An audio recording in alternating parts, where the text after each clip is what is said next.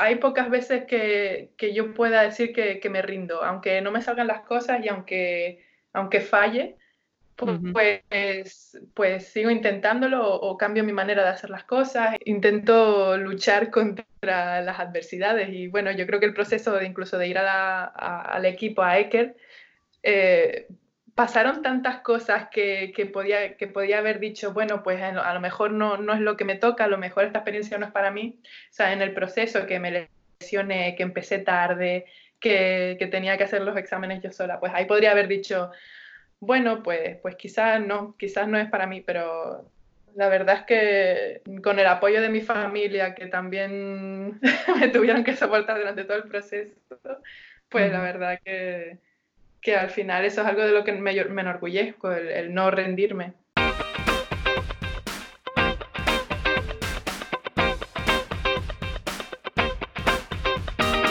Another season in the books, the podcast featuring European professional athletes who pursue their university degrees at home or in the United States. We'll talk about the ups and the downs, the pros and the cons. We'll hear from each athlete as they talk about their journey through academics and athletics. I'll also be talking to coaches and getting their opinion on the subject as well.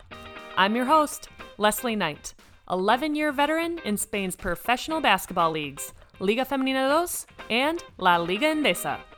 Let's get to it!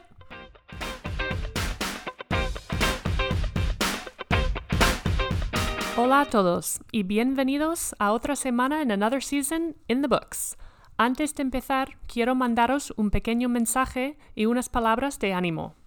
Ahora mismo estamos todos viviendo algo que jamás pensábamos que nos iba a tocar vivir.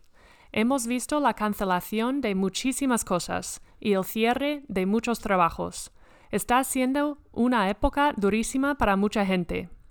Quiero agradecer a todos los que estáis trabajando y poniendo vuestras vidas en peligro para ayudar a los demás, haciendo posible que esta pesadilla pronto termine.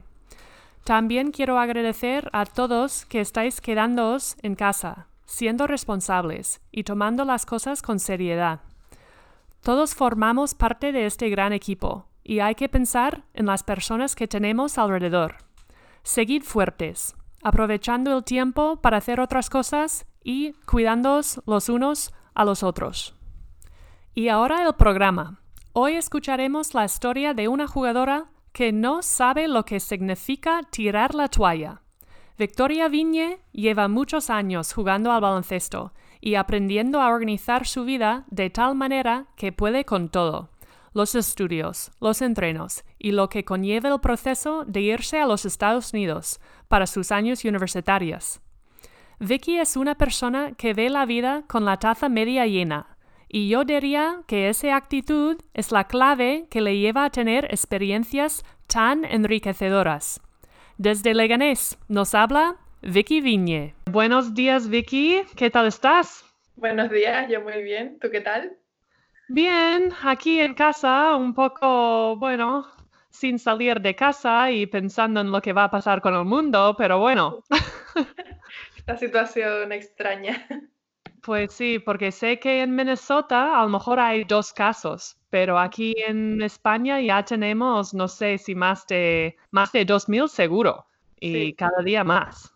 Aprendiendo a ser flexible y cuidarse y ya está. sí, con paciencia y ya está. Eso es, eso es. Bueno, cuéntame un poco, ¿cómo es tu primer recuerdo del deporte? Pues mi primer recuerdo del deporte no fue con baloncesto, fue con gimnasia rítmica. Mis Ah, padres nos apuntaron a mí y a mi hermana a gimnasia y ese fue el primer deporte que realicé. ajá. ¿Y con cuántos años? Pues tendría 4 añitos, por ahí, 4 o 5 añitos. Y nada, y después pues pasé por diferentes deportes, pasé por tenis, por fútbol incluso, y ya después pues me decanté por el baloncesto.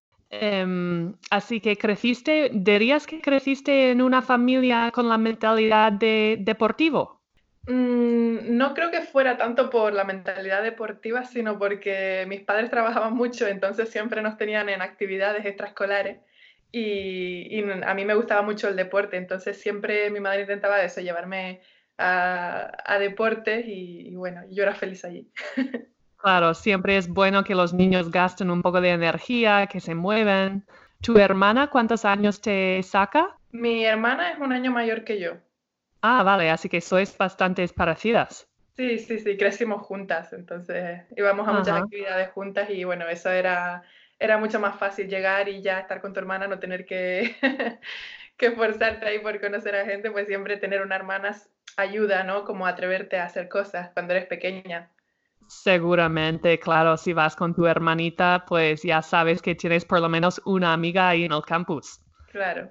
Entonces, ¿empezaste el baloncesto en el cole? Sí, empecé en mi colegio. Justo cuando tenía unos 9 años, Ujú. empezaron un equipo de baloncesto por las tardes en el colegio donde yo iba.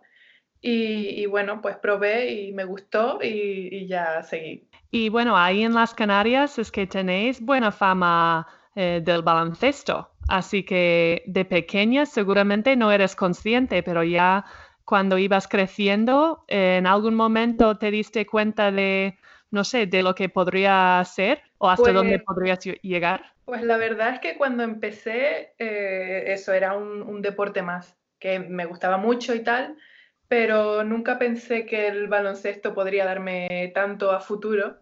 Y de hecho, yo empecé eso en un colegio, en un equipo de pueblo, y ya de ahí, pues al año, a los pocos meses, me llamaron de la Caja de Canarias.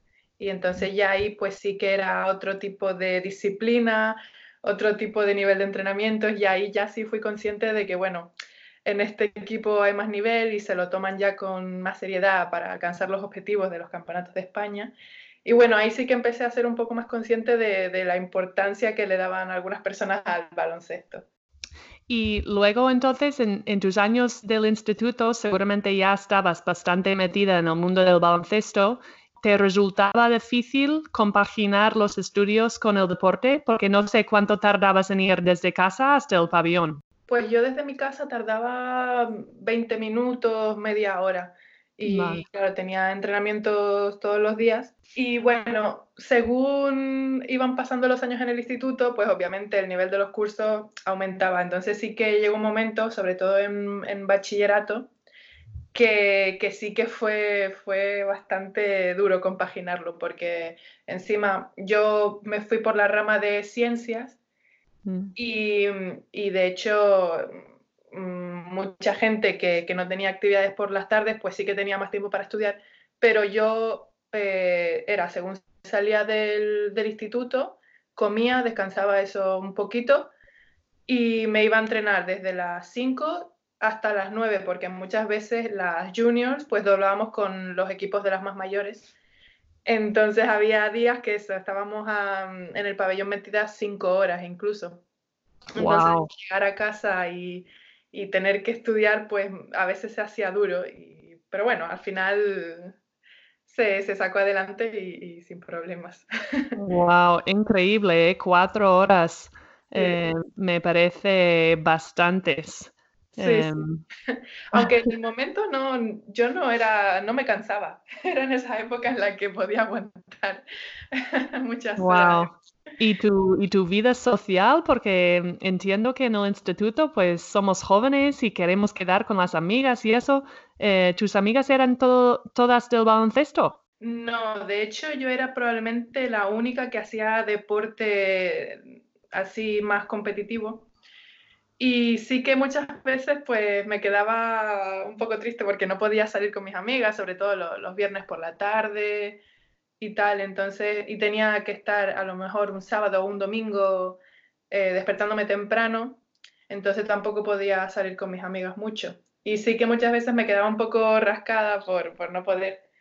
Pero lo bueno del baloncesto es que también dentro del mismo deporte, al final conoces a tanta gente y haces tantas amistades que, en cierta manera, suplía esa parte social. O sea, yo tenía a mis amigas dentro del equipo también, entonces tampoco era tan doloroso, por así decirlo. A mí me lo pasaba bien. Ajá. Y además participaste en unos equipos muy, muy buenos. No sé si eran los equipos del verano, pero cuando jugabas o ganaste como 4 campeonatos seguidos, ¿no? Sí, de mi categoría del año 95 Ajá. nunca perdimos un campeonato de España. O sea, todos los que fuimos los ganamos. Pero también algunas de mi equipo pues doblábamos con chicas que tenían 1 año más o 2 años más. Y hay algunas de nosotras que llegamos a ganar 8 o 9 campeonatos de España durante nuestra juventud. Entonces, sí, la verdad es que era muy guay poder estar en un equipo que en todas las diferentes categorías pues era competitivo. Era muy Guau. divertido, la verdad. Pues sí, increíble, ¿eh? Sí. Así que da gusto, ¿no? Seguir jugando y consiguiendo y llegando a objetivos así tan a lo alto. Es normal que, bueno, que estabas enganchada y querías más y más. Entonces, en tu último año del instituto, ¿ya empezaste a pensar en la vida después o en jugar fuera de tu país? ¿O cómo surgió la idea de a lo mejor irte a los Estados Unidos? Pues realmente yo tenía claro que quería estudiar fuera. No sabía si era en la península o en otro país, pero yo quería, por así decirlo, ver mundo.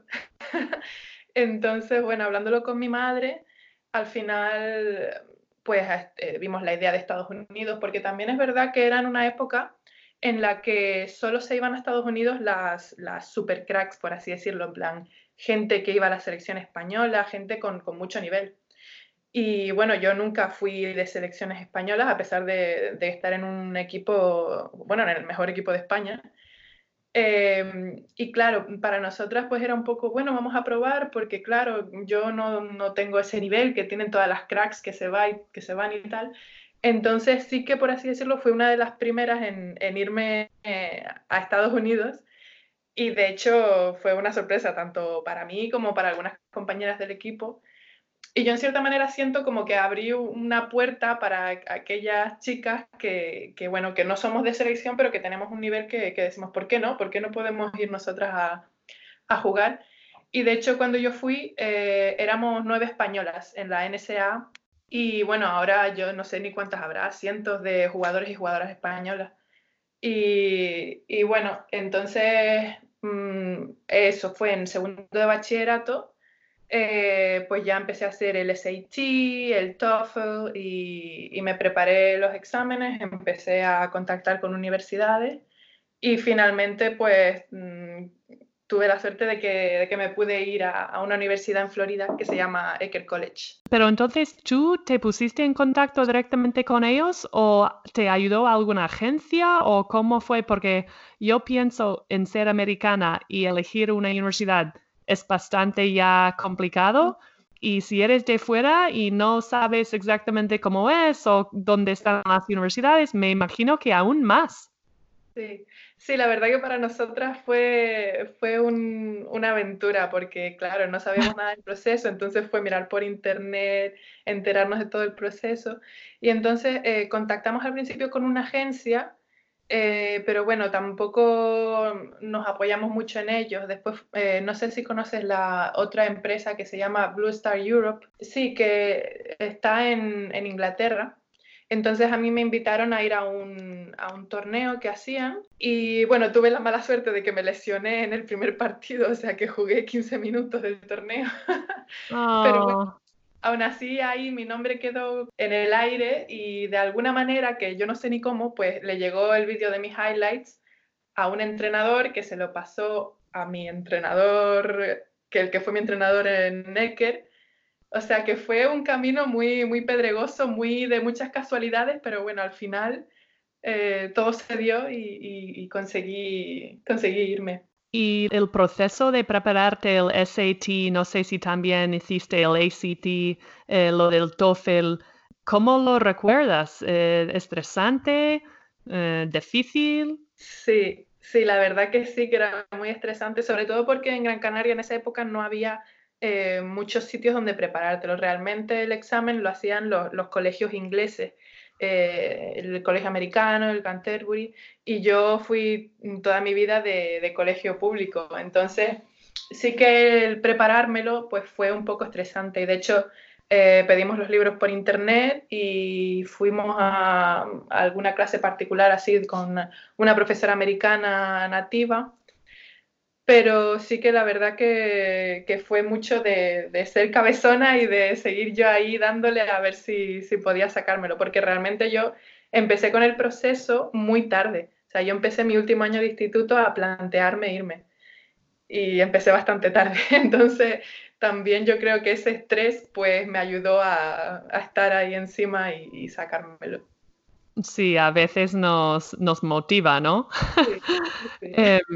Entonces, ¿cuándo sabías que tenías porque te fuiste con beca, ¿no? Sí, yo fui con beca. Vale, entonces, ¿tú dijiste que sí y luego empezaste a hacer todo el proceso o ya habías empezado el proceso y luego dijiste que sí? ¿A qué te refieres? Perdona. Como cuando deciste a la universidad, sí, voy a ir. Entonces, No. Yo no tenía universidad cuando yo empecé con todo el proceso. Obviamente tenía que grabar todos los partidos, hacer un highlight, empezar a mandarlo y hacer los exámenes, porque yo sí que sabía los exámenes que se necesitaban. Entonces, mientras estaba en el proceso de mandar los highlights y tal, pues yo me iba preparando el examen. En caso de que alguna universidad me llamara, pues poder decirles, bueno, me voy a sacar el SAT tal día. Entonces sí que lo hacía como muy, muy paralelo. No esperé a que me dijeran que sí de una universidad para yo empezar. Bueno, me parece bien, porque ya si da la suerte de que sí, ya estás en camino y estás media preparada y estás siendo proactiva, que eso habla mucho de ti. Es verdad. Entonces, y qué suerte que también era una universidad al lado de la playa, en Florida, con sol. Sí, era un sitio fantástico, la verdad. Teníamos una playa privada en el campus Wow. y era un campus muy pequeñito, solo éramos 1.500 alumnos y estaba en Florida, en una ciudad que se llama Saint Petersburg, Ajá. al lado de Tampa, está como a media hora, 40 minutos de Tampa. Ujú. Y bueno, a veces yo flipaba, tenía esos momentos en los de decir, ¿qué hago en este resort? Ya. Porque era un campus precioso, la verdad. Y eso que vienes de un sitio bastante, yo diría que bien. Sí. No, las Canarias son muy bonitas. Sí que tenía un clima parecido, entonces, bueno, no me costó adaptarme. Claro, pero lo que es la cultura, el idioma, es un cambio. No sé, cuando empezaste, el cambio de hacer todas tus asignaturas en inglés, mentalmente y emocionalmente, ¿cómo lo llevabas? Pues al principio sí que noté mucho el cambio. De hecho, recuerdo la primera clase que tuvimos era solo una clase para los freshmen, que son los de primer año, Ujú. y es básicamente una clase para poder adaptarte a la vida universitaria, a la gente que viene de high school. Entonces, yo recuerdo que al principio no podía tomar apuntes en inglés, o sea, porque el profesor hablaba a velocidad normal, pero yo tenía que pensar las palabras cuando las escribía. Entonces, a lo mejor escribía una palabra en inglés y después en español las que no me sabía. Hacía unos Ujú. apuntes en Spanglish. Madre y, mía.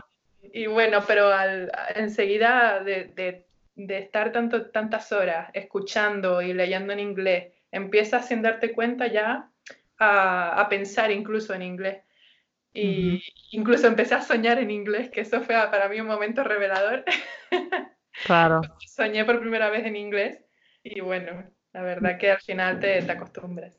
Ya, te levantas por la mañana así celebrando y tu compañera de piso en plan, ¿pero qué te pasa? Mirando la española loca esta. Ajá. ¿Vivías en los dormitorios Sí, vivía en los dorms del campus, sí. con una compañera del equipo o con una persona aleatoria? No, nos juntaban con compañeras del equipo y yo tuve la suerte de que mi compañera era freshman también, Ujú. entonces hacíamos muchas cosas juntas. Qué bien. ¿Y eras la única extranjera o había alguna más? No, había más. Mi equipo era muy, muy internacional. A mi entrenador le gustaba siempre traer bastantes europeas y Ujú. había una chica de Serbia, otra de Letonia, Después ya con los años trajeron gente de Turquía, de Finlandia, entonces era un equipo muy internacional. Wow. Pues eso seguramente también ayuda, ¿no? Tener gente también pasando tiempo lejos de la familia y aprendiendo el idioma y compartiendo un Sí, poco tu camino, ¿no? sí, sí, la verdad que sí, fue muy bonito. Y el cambio de los entrenos, las pesas, ¿notaste un cambio físico entre cómo habías estado entrenando en España a cómo era en los Estados Unidos? Sí, la verdad es que noté el cambio desde el primer día, sobre todo con las sesiones de conditioning, que nos Ujú. teníamos que levantar antes de ir a clase, nos teníamos que levantar a las 6, 7 de la mañana, ir a correr e ir a hacer físico. Pues eso sí que recuerdo que fue muy duro al principio. O sea, el cambio de ritmo fue brutal. Pero también noté que mejoré mi rendimiento en baloncesto. Al final te preparan de una manera que en Europa, en España, no se suele hacer. Y sí que noté que cogí más masa muscular, que tenía más capacidad física, me cansaba menos en los entrenos. Ujú. Entonces sí que noté el cambio. Y en ningún momento, yo qué sé, pensaste, madre mía, ¿qué estoy haciendo aquí con mi vida? Me quiero volver a casa. No, la verdad es que no tuve así ningún momento de decir me quiero ir. Obviamente echaba de menos a mi familia y a mis amigos y sí que había veces que, bueno, me apetecía algún abrazo, pero yo la verdad que experiencia que muy bonita y no tuve ningún momento de decir me quiero ir. Ujú. Qué bien, pues no sé, desde fuera, que tampoco es que te conozco mucho, nos hemos conocido una vez de fiesta y ahí en la pista, pero tampoco sé realmente quién es Vicky Viña. Entonces, escuchándote me hace pensar que eres una persona bastante positiva, abierta. ¿Qué características crees que tienes que te ayudaron a superar los 4 años en los Estados Unidos? Ay, pues qué pregunta tan difícil. Una característica.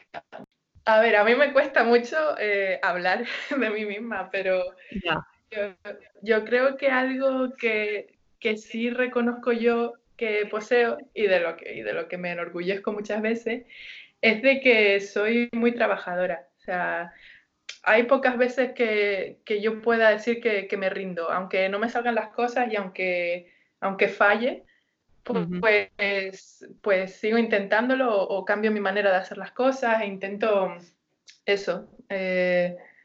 Intento luchar contra las adversidades y bueno, yo creo que el proceso de incluso de ir al equipo, a Eker, eh, pasaron tantas cosas que podía haber dicho, bueno, pues a lo mejor no es lo que me toca, a lo mejor esta experiencia no es para mí. O sea, en el proceso que me lesioné, que empecé tarde, que tenía que hacer los exámenes yo sola, pues ahí podría haber dicho, bueno, pues quizás no es para mí, pero la verdad es que con el apoyo de mi familia, que también me tuvieron que soportar durante todo el proceso, pues la Ujú. verdad que al final eso es algo de lo que me enorgullezco, el no rendirme. Ujú. Bueno, es que da gusto escucharte decir eso, porque yo creo que para muchos y muchas es normal que habrá baches, ¿no? En el camino. Y sería muy difícil tirar la toalla y decir, bueno, pues ya está. Pero eres un ejemplo de seguir y lo que puedes conseguir y lo que puedes vivir si no decides tirar la toalla. Sí, ay, pues muchas gracias.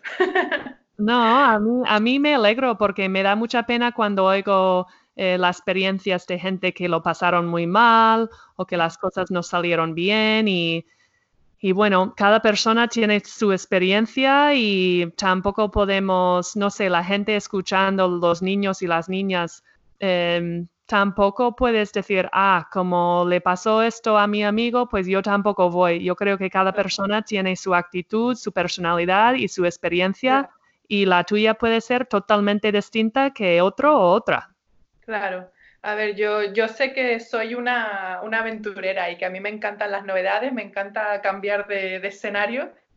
Entonces, para mí, a pesar de que había momentos duros cuando estaba en Estados Unidos, pues yo sabía que también iba a haber momentos muy buenos, porque a mí me gusta ese tipo de ambiente, de conocer gente, de estar fuera de casa y tal, pero yo reconozco que hay mucha gente que no, que lo que les hace feliz es estar a lo mejor en España, con su familia, con sus amigos, y también es completamente válido esa opción, o sea, que cada uno al final encuentra su sitio y donde uno está feliz, que es lo importante.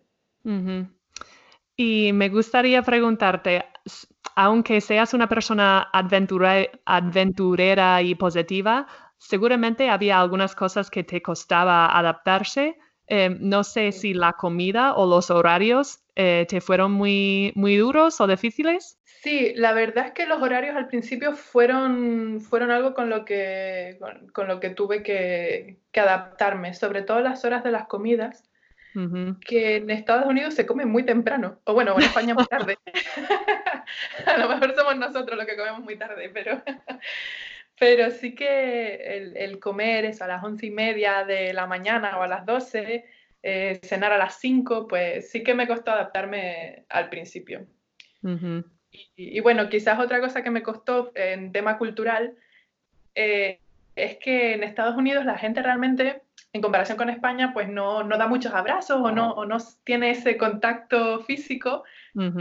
al que yo estaba tan acostumbrada en mi casa, porque yo en mi casa a mi madre le doy 20 abrazos, a mi hermana también, y hubo una experiencia que me pasó al mes de estar ahí, que estaba hablando con una compañera del equipo y me vino como este pensamiento de decir, ha pasado un mes y es que no le he dado un abrazo a nadie y me llegó como súper hondo el decir, me faltaba ese contacto humano con alguien. Y bueno, ya Ujú. justo ahí mi compañera me dio un abrazo y ya, y tan contenta. Ya, pero es que es verdad, somos así un poco, incluso en Florida, con mucha gente, me imagino que de raíz latina y eso, pero en la universidad, incluso yo cuando vuelvo a mi casa y veo a mis amigas, ya les doy, antes siempre abrazos, pero ahora también les doy besos porque estoy acostumbrada. Y ellas se quedan en plan rígidas, como, ¿qué está haciendo Leslie? Pero ahora ya están un poco más acostumbradas y dicen, bueno, es Leslie y ya está. Pero a mí me gusta. Ahora estoy tan acostumbrada a los besos y abrazos que... Pero es verdad, en casa, pues en los Estados Unidos en general es un poco diferente. Sí. Bueno, de hecho, me acuerdo que el primer día que mi compañera de cuarto llegó, bueno, era el moving day. Entonces yo justo había llegado el día anterior y ya había pasado allí una noche. Entonces ella entró con su familia por la puerta de nuestro cuarto y yo, pues claro, fui a abrazarla. Y entonces justo cuando la abrazo, noto que se pone súper rígida. Y ahí me di cuenta que los americanos realmente no se dan abrazos así de primeras. Ajá. Mejor la mano. Mejor un poco de espacio. Ajá. Y ese fue el primer choque cultural que tuve nada más llegar. Ujú. Ya, como ahora en España con el coronavirus, cuando vi a un amigo en la calle el otro día, tampoco intercambiábamos abrazos ni besos, ¿eh? Y Sí, fue como, qué raro, nos saludamos a 1 metro en plan, bueno, nos quedamos así, por si acaso y ya está. sí, Pero casi entro a darle un beso y digo, bueno, en estos momentos a lo mejor no deberíamos acercarnos tanto, sí. pero... mm. Y no sé, entonces pienso con el idioma en Mm. la pista, ¿te costó o las palabras de entrenamiento y de baloncesto te resultaron bastante más de sentido común? Pues la verdad es que me resultó bastante fácil. Bueno, sobre todo porque en España a veces usamos algunos términos en inglés, pero al final yo creo que lo que más ayudó es que el baloncesto es universal y se juega igual Bueno, se aquí, o cortó sea, un lo poco básico la se juega igual conexión aquí que en del Pekín que en vídeo, Estados Unidos. Entonces, pero quieras o no, Vicky a veces ni dijo hace falta que hablar en los muchos de sus entrenamientos. O profesores sea, eran fans del con equipo y jugar de hecho como muchas tú veces sabes y cuando bueno, fue al a jugar final los realmente veía ahí en la grada no fue apoyando al equipo algo y que viendo tuviera los a lo que partidos. sobreponerme, como en otros aspectos de la vida universitaria. Ujú. Entonces sí que fue bastante fácil. Vale. Y tú fuiste, bueno, Eckerd College es División 2, ¿verdad? la experiencia de vivir y jugar y estudiar en una universidad de División 2, ¿cómo dirías que es? Yo conozco cómo es la División 1, pero las instalaciones, las pistas, los entrenadores, fisios, ¿qué nota les darías? Bueno, comparando con la División 1, yo creo que cualquier universidad de División 1 siempre va a tener más recursos y un tamaño mayor que las de División 2, aunque hay de todo, ¿eh? Hay escuelas de División 2 que sí que tienen mucho dinero. Y también, bueno, Eker College, al ser una universidad tan pequeña, pues quizás no teníamos tantos recursos ni tantos entrenadores y las instalaciones no eran las más grandes. Sin embargo, siempre tuvimos más que lo que hay en España. O sea, al final al deporte universitario y al deporte en general en Estados Unidos se le da mucha importancia y tiene mucho más recursos que en cualquier equipo de Europa del mismo nivel. Entonces, pues bueno, para mí la experiencia fue de 10, porque en comparación con España, pues siempre iba a estar mejor. Sí, es verdad que obviamente mi colegio no tenía tanto como otras universidades, pero para mí fue una experiencia muy buena. Ujú. ¿Y la Universidad de Eckerd es privado o público? Sí, es privada, es una universidad privada. Ah, vale. Y me hacía gracia leer que la conferencia se llama el Sunshine State Conference, Sí, porque claro, Florida es el Sunshine State. sí, Tiene sentido. Pero entonces, tus partidos eran todos dentro del estado de Florida. sí. Sí, los de la liga regular sí que eran dentro del estado de Florida. Después teníamos algunos de pretemporada que sí que íbamos fuera. Y bueno, después ya el South Region, que era la zona de la región sur, pues Ujú. ya dependiendo del que fuera primero en la región, pues íbamos a un sitio o a otro.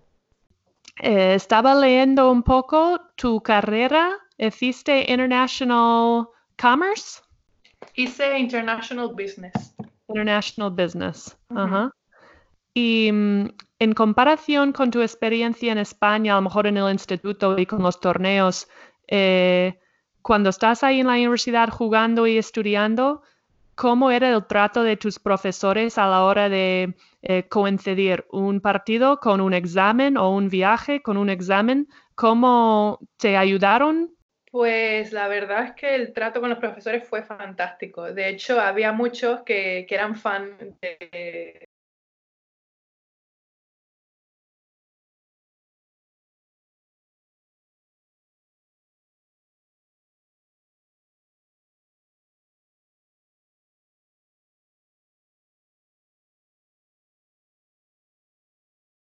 y, y bueno, eran muy comprensivos con problemas y siempre te intentaban ayudar lo que pudieran y la verdad que es algo que sí que se podría, por así decirlo, importar la facilidad que te dan para poder seguir realizando tu deporte. Es algo que en España pues sí, cada vez se intenta un poco más, pero estaría bien que importáramos el modelo americano un poco. Ujú. Ya, yo lo pienso mucho y entiendo que es difícil porque, claro, si la universidad y el club no hay ningún vínculo, pues realmente los profesores no tienen ninguna obligación de hacerte la vida más fácil, porque si de repente empiezan a intentar ayudar cada alumna que les pida algo, pues para ellos mm, es una locura, ¿no? Pero como en los Estados Unidos las dos cosas van juntas, es así. No sé si aquí en España podremos cambiar algo. ¿Tú crees que en algún futuro será diferente? Sí, yo creo que sí, porque al final todo suma, o sea, el deporte hasta ahora en España se ha tratado como algo que no te va a valer en un futuro, por así decirlo. O sea, yo tenía profesores en el instituto que me llegaron a decir, ¿por qué sigues si lo que tú tienes que hacer es estudiar? O sea, yo llegué a tener un profesor que me decía eso, cuando realmente vas a Estados Unidos y aunque no estén, por así decirlo, ligados el deporte y los estudios, ellos lo valoran mucho. O sea, tú pones en tu currículum que has jugado en un equipo de baloncesto y realmente cuando vas al mundo laboral eso se valora muchísimo y en España falta ver esa parte del deporte que realmente te sirve no solo para estar sano y para estar en forma, sino también para el futuro, porque al final el deporte te enseña unos valores que hay pocos otros métodos que te los puedan enseñar. Ya, estoy totalmente de acuerdo. Obviamente no soy neutral. Yo creo que compaginar y hacer las dos cosas es muy recomendable. Y no sé, yo pienso, si mi vida fuese solo estudiar, ¿qué tipo de persona sería? No sé, yo creo que hacer deporte extra, ¿cómo se dice? Extraescolar. Ya, eso. Te hace ser mejor persona, más versátil. No sé, obviamente podríamos seguir haciendo pilates o yendo a correr, pero no es lo mismo que formar parte de un equipo, llegar a tiempo a los entrenos, no llegar tarde, planear, conocer gente de sitios de todo el mundo. Además, muchas veces este año, por ejemplo, en Estudiantes hacemos muchos eventos, estamos con el público, estamos con la gente, representamos más que solo baloncesto, es más grande que solo el deporte y desafortunadamente todo el mundo no lo ve así. Pero para mí es es clave, es vital, es importante y creo que deberíamos premiar a los niños que quieren compaginar y hacer más que solo una cosa. Sí, está claro.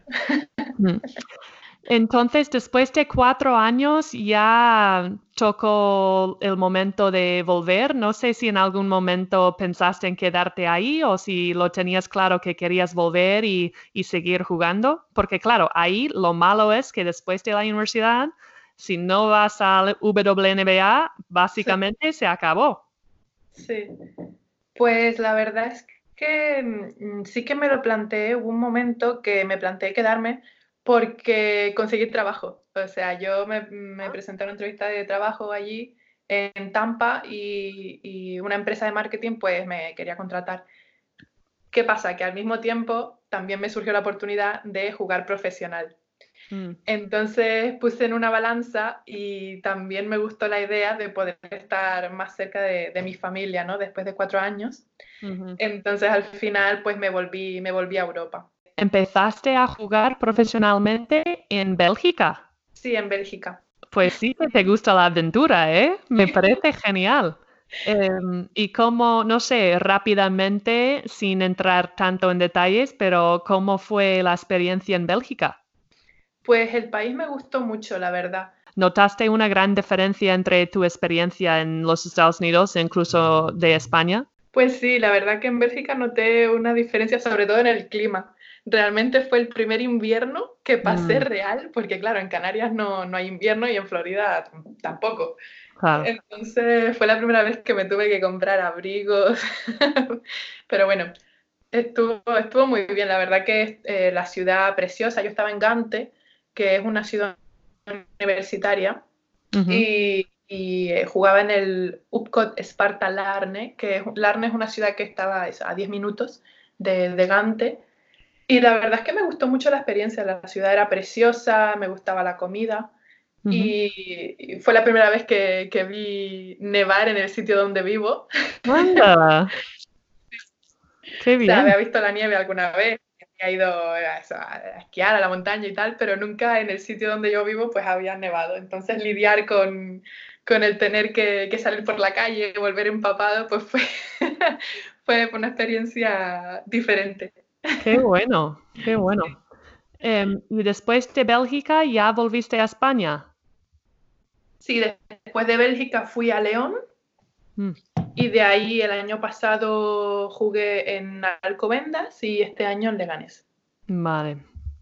Antes de cerrar la época de la universidad, cuando tú volviste a España, ¿tenías que homologar tu carrera o estabas pensando, o incluso antes de escoger la carrera, pensaste, ¡buah, esto me vale en España, lo van a ver igual o... La verdad es que no pensé en ese hecho, o sea, no me lo planteé, el hecho de me servirá en España o no. Al final yo elegí la carrera que pensaba que me iba a gustar más, o sea, más por la afinidad que yo tenía con los estudios antes que para qué me va a servir. Entonces, bueno, simplemente vi el currículum o sea, no el currículum, ¿cómo se llama? Sí, el brochure, ¿cómo se llama? Donde salen todas las asignaturas. Ajá, para ver, sí. Sí, y vi que me atraía, me gustaba, entonces me decanté por International Business. Así que no has hecho ninguna homologación ya desde que has vuelto a España. No, de hecho estoy en proceso, ahora estoy recabando los documentos y bueno, es algo que estoy haciendo, pero me lo estoy tomando con calma también. Ajá, pero porque lo ves necesario. Ahora mismo no es necesario, pero nunca se sabe, entonces está bien, por así decirlo, prepararse y tener esa opción, sobre todo si me presento a alguna oposición, que tampoco lo sé, pero si algo se da en el futuro, pues tener todas las opciones abiertas en vez de que surja una oportunidad y tener que decir, ay, pues no la puedo coger porque es que no tengo estos documentos. Entonces, simplemente está por tener las cosas preparadas, básicamente. Pero tampoco has dejado de estudiar, porque ahora mismo estás con algo. No sé exactamente lo que es, pero sé que vas a clase. Sí, ahora estoy estudiando transporte y logística. Es un curso de 2 años y bueno, y estoy con eso ahora. ¿Es la primer curso o carrera que estás estudiando desde que has vuelto?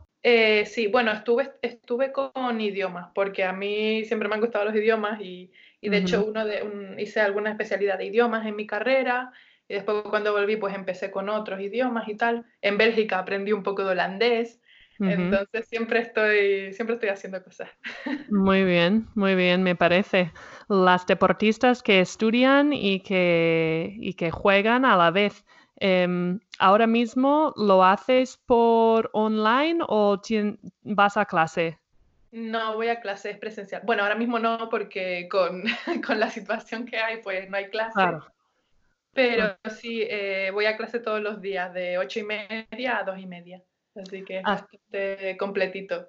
Ajá. Pero te da la oportunidad de jugar en Liga 2 y compaginar tu vida con los estudios, porque me imagino que jugando en Liga Femenina a lo mejor no sería lo mismo. Sí, está claro. O sea, la Liga Femenina tiene otro ritmo. Y lo bueno de la Liga 2 es lo que tú dices, que se puede compaginar todo. Bueno, me alegro mucho, porque de eso se trata un poco el podcast de Another Season in the Books, que quiere decir como otra temporada ya terminada y a la vez otra temporada estudiando en los libros y sacando carreras. Me encanta tu historia, de verdad, me encanta que te salió tan bien en los Estados Unidos y que aquí en España también estás estudiando todavía, que chapó, porque sé que no es fácil, porque seguramente entrenas por la tarde o por la noche y luego tienes que madrugar y encontrar tiempo para estudiar. Tienes que organizarte bastante bien. Sí, sí. La verdad es que me he aficionado a las siestas express. Ah, express de 20 minutos o algo así. Sí, de lo que pueda. Ajá. Pues me gustaría poder desearte suerte con lo que queda de la temporada, pero estamos aquí un poco paradas, así que ojalá se puede terminar, pero si no, pues te deseo mucha suerte con los estudios. Pues muchas gracias por contar conmigo para hacer este podcast y bueno, te deseo toda la suerte del mundo a ti también.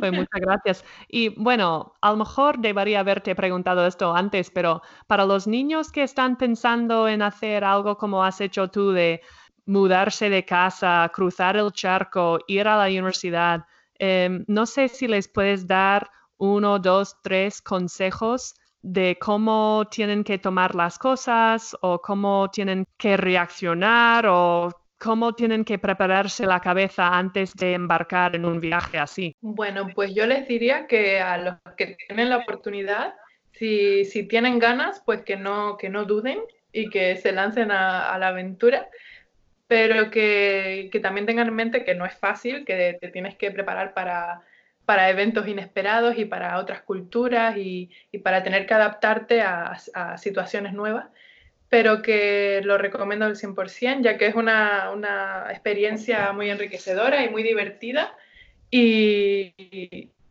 que seguro que crea muchos buenos recuerdos, así que yo animo a todo el mundo. Muy bien. Y cuando estaba viendo el mapa de Florida y de dónde estaba tu universidad, veía que hay como unos parques nacionales muy cerca. Sí. ¿Tú pudiste, en tus 4 años, tú pudiste conocer algún parque así? Sí, iba mucho con mis amigas y de hecho cuando viajábamos a otras universidades, pues íbamos por una carretera y pasábamos por los Everglades. En plan, siempre los veíamos, eran una especie de pantano, porque Florida es muy húmedo, entonces había mucha vegetación. Y a veces veíamos algún alligator cruzando la carretera. Estaba pensando en eso también, digo, ¿habrá visto cocodrilos por el campus o cosas así? Sí, de hecho nosotros tenemos, bueno, no sé si ahora sigue, pero teníamos un cocodrilo en el campus, en uno de los estanques, y desde la biblioteca pues se le veía a veces cruzar de un lado a otro por el campus. ¿En serio? Wow. Es otro mundo, porque en Minnesota tenemos frío y nieve, pero sí. no tenemos cocodrilos. No, me imagino que no. Bueno, pues ya después de casi 50 minutos estamos llegando. Te dejo a seguir con tu día, pero lo dicho, muchísimas gracias, Vicky, y agradezco tu tiempo y tus ganas de compartir lo que ha sido tu experiencia y lo que sigue siendo, y muchas gracias. Pues muchas gracias a ti por contar conmigo y me ha encantado la experiencia.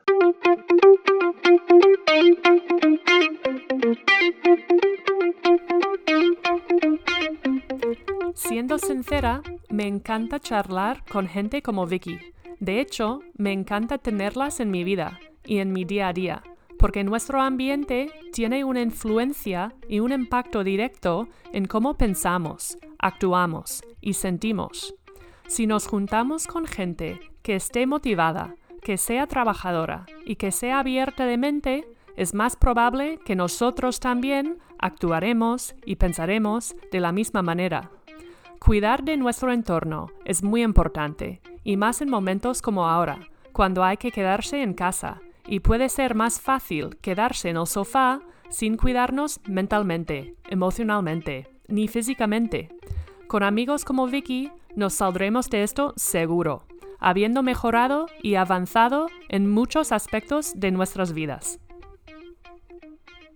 Y hasta aquí hemos llegado, en another season in the books.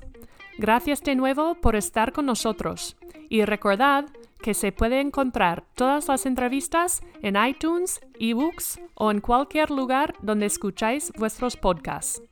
Si os ha gustado, nos puedes ayudar dándonos un like, y si tenéis alguna sugerencia, no dudéis en decírnoslo. Muchas gracias a todos, soy Leslie Knight y os deseo una segura y sana semana. Hasta pronto.